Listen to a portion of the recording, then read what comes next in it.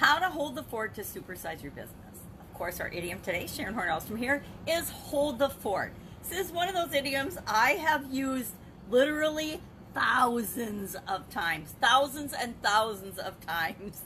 I've told it to my babysitters, I've told it to my folks that work with me in many, many businesses over decades. I grew up in a family where we played outside a lot, and we actually had forts in the woods, and we would choose sides, and the neighbor kids and my sisters and I, we do it with, but we used ponies sometimes. We pretended we were cowboys back in the cowboy and the old western days, or other times we just in the house built blanket forts. My mom, when we were little girls, built us blanket forts. We had a gazebo and we'd build forts in there, and we'd say hold the fort, and we'd play these different games of teams and sides, and we would battle each other, and we would try to capture each other's fort.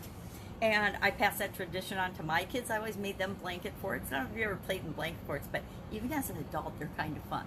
And my mother-in-law made blanket forts for my kids, as did I. So it's one of those traditions, at least where I'm from, and in my family, that's been handed down from generation to generation of playing with blanket forts. And I even make them for my granddaughter. She prefers castles and princesses a lot of the time, but we're often battling and holding the fort in magical kingdoms with her.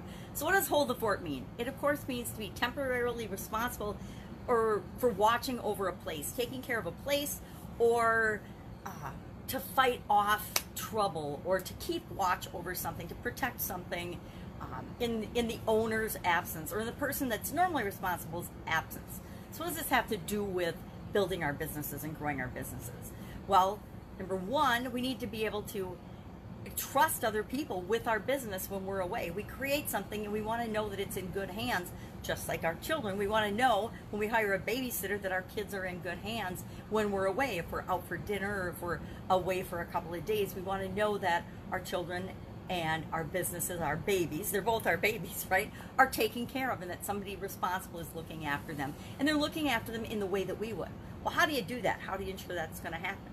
Number one, you bring in the right people. You bring in people that you trust, and then you train them, and you give them the tools and the resources and the skills that they need to provide that level of support, to watch over and be responsible for things in your absence. I had an Italian food business for 35 years, and every day when I left, if I left before some of my employees or some of my teammates did, I always said, hey, hold the fort. Call me if you need me. You got my number, right? I've got my phone number. It was just, it was kind of like a salutation, or saying goodbye to somebody. It was kind of like a greeting, when we leave people, we usually say something. We say goodbye, hey, have a great day, hold the fort, see you tomorrow, whatever. And hold the fort was just one of those phrases that came out of my mouth so often, it's almost second nature. So what's another way that you can hold the fort for your business besides using it as, hey, I trust you, hold the fort, take care of things in my absence?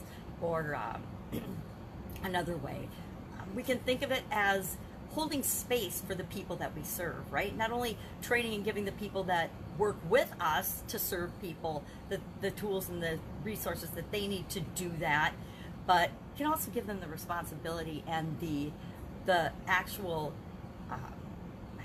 the word's responsibility. Allow them to do their job. Trust that they are intelligent, amazing human beings. Otherwise, why are you working with them in the first place? And let them be responsible. Let them do their job. Let them help people. Let them serve your customers to the best of their ability.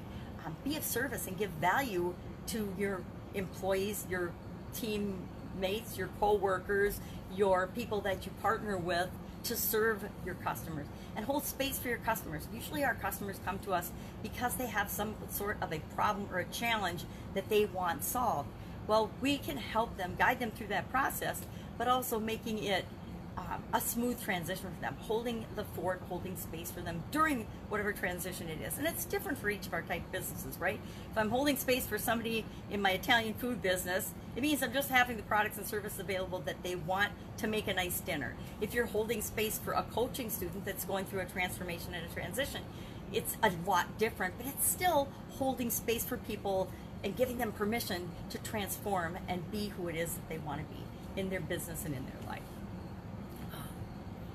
be the example, the leader that you want to see in your organization of how to be responsible and how to lead, because you know that if you're walking your talk and if you're doing what you expect people to do, if you're doing what you say you're going to do, that's setting the example for the people that you work with. Not only the people that you work with, but the people that you serve as well. So there's lots of different ways that you can hold the fort in your business. This is, of course, an expression that comes from the military. Almost every old Western book and movie in some way, shape, or form describes holding the fort for a battle or something. I guess back when there were castles, they would say, hold the castle or whatever, or storm the castle, and all those expressions. But as it transitioned to when forts were more common, it's a very American thing to have forts. I guess lots of places have forts. I'm trying to think of vacations I've been on when we actually toured different forts from different time periods. So lots of places have forts, but the thought of being responsible for something that you're normally not responsible for and watching out for it, stepping up and taking responsibility, is holding the fort. Love to know your experience with this idiom. I obviously have lots of experience with this idiom, but it might be totally different than the experiences that you've had. Share that in the comments below. Otherwise, I will see you tomorrow with another interesting idiom. What does it mean? Where does it come from? And how might you apply it to your business and your life right now? Take care. Bye. Hold the fort.